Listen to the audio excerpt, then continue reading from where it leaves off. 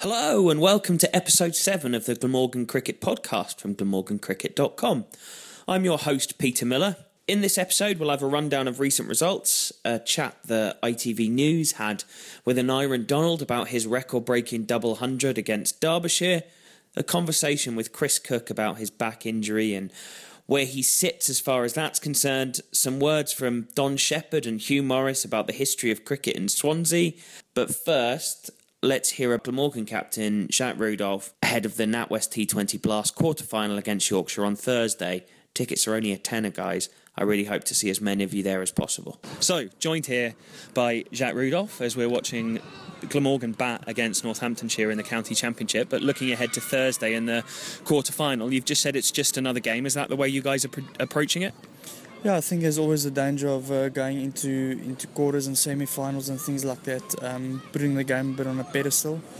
I think the one thing we've done really well this season so far is the fact that even against quality opposition, we've just viewed it as just another game, and I think we've been very focused on how we want to go about our business, and it won't be any different on Thursday.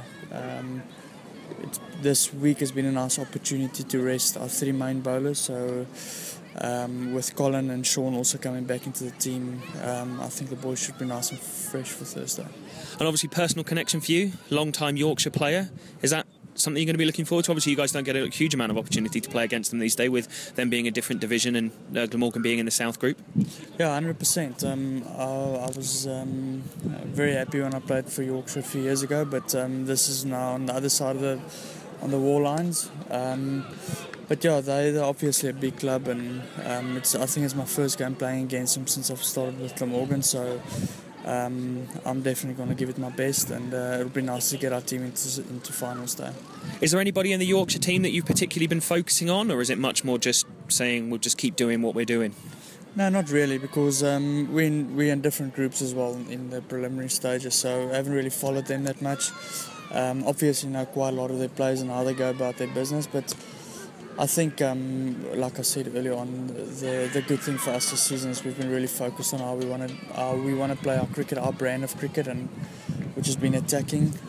Someone like Colin's been in unbelievable form. So, my message to the boys on Thursday will just be to keep doing what we've been doing. And it'll be a similar make-up to the side, going in with lots of different bowling options. Obviously, that's been a huge boost for Glamorgan this year. You've been able to turn into as many as 7 or 8 different bowlers on the park at any one time. Yeah, I think that's been one of our strengths this season. I think from a captaincy point of view, it's nice to know that at any given point in time, I can throw the ball to a Sean Tate or Tim van der Gooten, who are X-factor bowlers, and they can potentially pick up a wicket. Colin's been very good in that regard.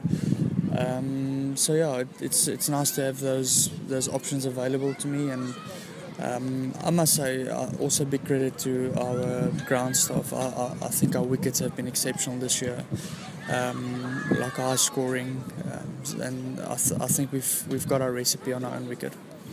So Sean Tate is going to be playing, and he's staying on for the latter half of the competition. That a big boost for you guys? Yeah, I've said it all along. Sean's a world-class bowler. He's obviously got a lot of X-factor. It's nice to see him bowling quickly for us as well. Like I said, at any given time I can throw him the ball, whether it be in the first 6 or in the middle period or at the death. He always gets you wickets. And I think there's nothing that stops a run rate like someone getting you wickets. So it's nice to have him in our team. And I think the other thing is as well, he's played under big pressure games before in his career, so that kind of experience in our dressing room will be vital on Thursday. And then crowd-wise in Glamorgan, obviously when they've been noisy, but you're hoping for an even bigger crowd and an even noisier crowd for you guys on Thursday night? Yeah, I think it's always nice to have that, but I must say the game against Somerset the other evening was one of the best crowds I've seen at the Swalek, and like I know there will be quite a few people in on Thursday, so I thought the music was exceptional. If that was anything to go by, just sitting and watching from the sidelines. But yeah, it's a big game for Glamorgan. Our dressing rooms are very excited about it. The whole club's excited about it. So I don't think there's any reason for people not to come and watch. Well, and £10 as well is an absolute bargain to see the cricket that you guys are playing against a very, very good Yorkshire side. Yeah, it's quarterfinals. I think it's a shrewd move to take the ticketing prices down as well. And there's nothing better than playing in front of big crowds. So hopefully that's what we'll have on Thursday. Good luck. Thank you very much. In between the last podcast and this episode, Glamorgan have won one championship match and lost another. The game at Colwyn Bay that saw that remarkable innings by young Aneurin Donald was a win for Glamorgan, but you'll hear more about that from the man himself shortly. But it was a very, very decent victory as Glamorgan chased down a stiff target on the last day to beat Derbyshire, having made them follow on. It was great to see that, but unfortunately, the game against Northants at Swansea was not quite so rosy. There were two really disappointing batting displays from an inexperienced Glamorgan side. But the really big story from that game was that 19-year-old Lucas Carey claimed 7 wickets in the match on his first-class debut. He looked pretty good. He got the ball to move away and seam in. And he looks like the kind of bowler that bowls wicket-taking delivery. So hopefully that's something that Glamorgan can use to their advantage in the games and years to come. The real success, of course, came in the NatWest T20 Blast, where a win against Somerset and then 2 no results saw Glamorgan finish second in the table to get that home quarter-final. One of those no results was a bit lucky against Sussex, where they hadn't scored anywhere near enough runs before the rain arrived. The other one was a bit unlucky, to be honest, as they batted brilliantly against Essex, with Colin Ingram scoring 100, his first ever in 2020 cricket. They probably had more than enough runs to defend it, but once again, the rain arrived and spoiled things. In between times, Glamorgan's Royal London One Day Cup challenge petered out, and they haven't made the knockout stages of that one, so all eyes now turn to the SSE Swalek for Thursday night's game against Yorkshire. As I've said, and as Jacques Rudolph said just a few moments ago, it'd be really great to see as many of you there as possible. £10 for the level of cricket that's going to be going on there on Thursday night is a real bargain. Right, next, here is Aneurin talking about that 100, well, double 100 with ITV News. Hopefully you enjoy what he has to say. Tell me, we'll talk about the Thursday first of all then. Into the quarter-finals. I mean, what are your thoughts on the game? Just generally excited. We worked really hard to get there, and I think it's more than what we deserved in the end. We didn't finish on quite the high we'd have liked, but quarter-final's a quarter-final, and to make it home is even better. So if we hope for a big crowd down there and get one over the Yorkies.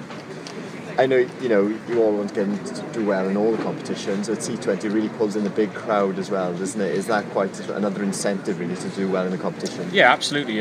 They tend to be our biggest crowd, so in a way it becomes even more important to perform when everyone turns up and pays a couple of quid to come and watch us. It's really exciting, and it's an absolute privilege then to play in front of a crowd like that. And the Friday nights so far have been so much fun, and the boys always enjoy them. So always keen to do well, and especially in front of any TV cameras or anything like that. It really lifts the level, and the razzmatazz of Friday night T20s is always nice to be a part of. Obviously, you're playing in the Swalek Stadium in Cardiff, but you're getting opportunity to play around a lot of grounds in Wales. Do you enjoy that experience of getting out to Cardiff to play as well? Yeah, definitely. Seeing as my hometown Swansea, it's always nice to come home for a week or so and have an extra lie-in. We always enjoy it. Generally, especially Colwyn Bay, has always been a bit of a fortress for us. So we like getting out and spreading the word of cricket around Wales, if you like. Of course, Colwyn Bay now is going to be one of your favourite places to play, probably because of that double century. I mean, did you ever expect you had that in you? I like to think I had it in me. I didn't quite expect it to come out at that point. I didn't really think about it beforehand. It's just one of those days, as many sportsmen talk about. I just got in the zone and it really flowed from there. So now I'm really excited, and more important to get a big one. I've been getting in and out throughout the year for Glamorgan, especially in Red Bull. So it's nice to kick on and show I've got it at this level, if you like. When you get your first century, is that the pressure off a bit? It makes the second one a bit easier? You like to think so, but they're just as hard, and sometimes they get a bit harder, like I found out the last couple of weeks.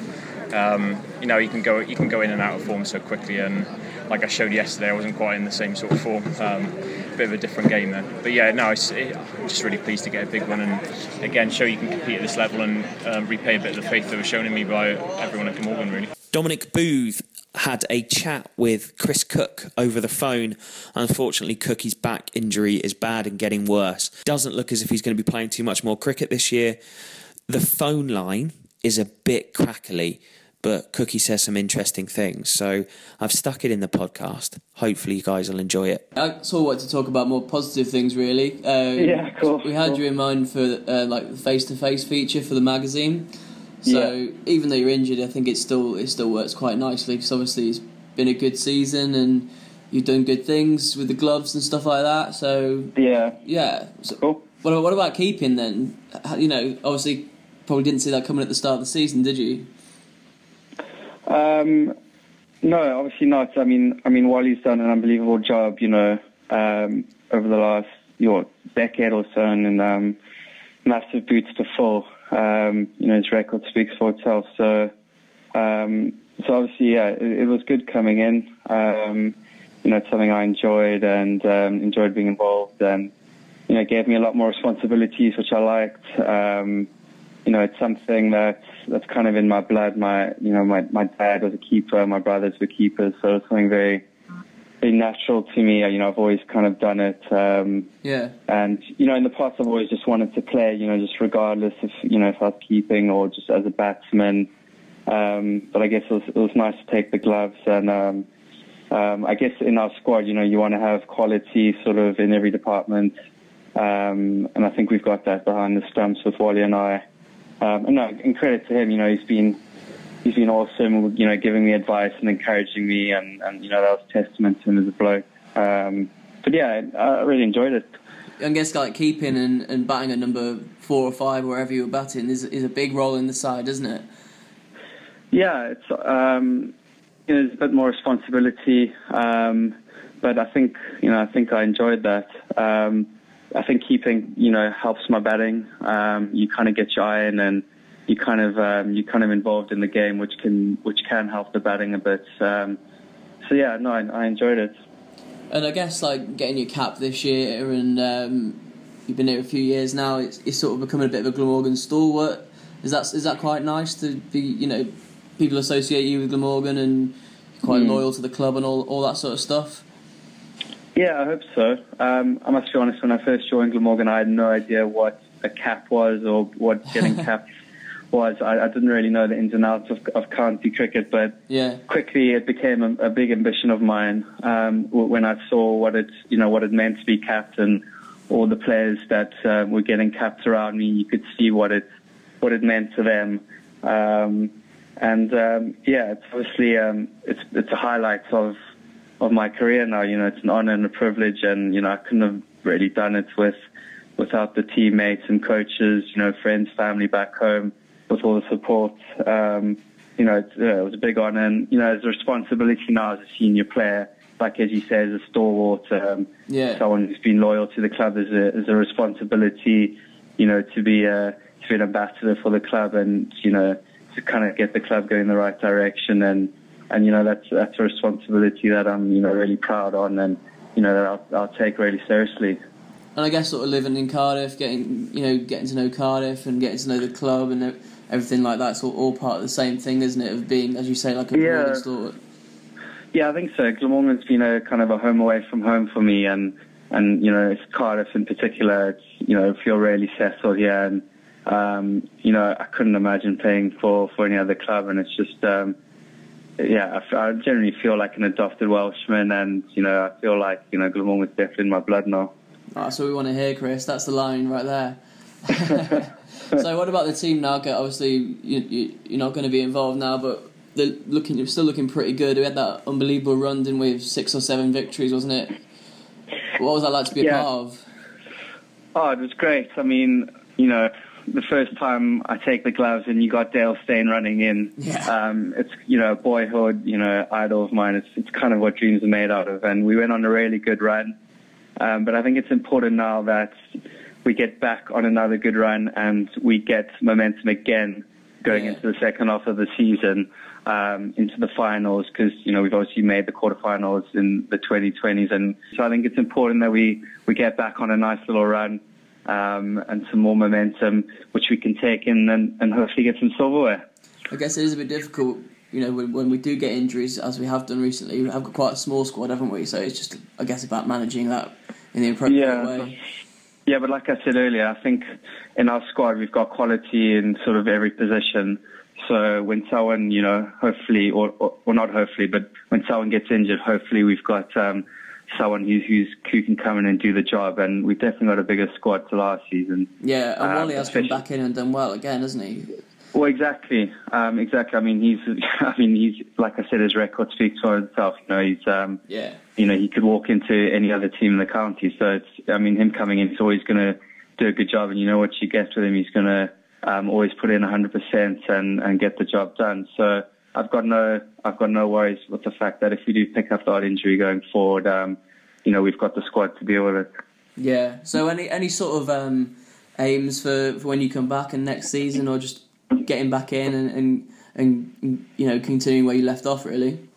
Yeah, it's obviously a bit tough because the 2017 season seems so far away at the moment. But I just can't wait to get back on the field already and just get back, because the vibe in the team's just so good, and it's such a great atmosphere, and you kind of miss it when you're not part of it. And I'll probably try get some winter plans going. There's chats of maybe, Bangladesh T20s, or going to the Gary Kirsten Academy in Cape Town, sort of Jan, Feb, or, there'll be something coming up. And, as soon as I'm back fit, I'll be trying to get those plans cemented and then looking to push on next season again. Yeah, no, I guess it's just about getting cricket in when you can, when you're fit again, and all that sort of stuff, isn't it? But, yeah.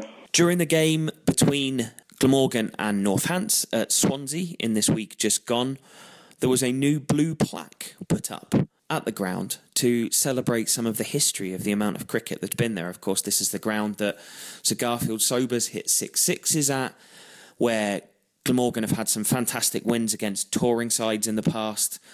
As the plaque was unveiled, Nick Webb of the BBC had a chat with both Hugh Morris and the amazing Don Shepherd about what the plaque means and what cricket in Swansea means to those of us that live out west.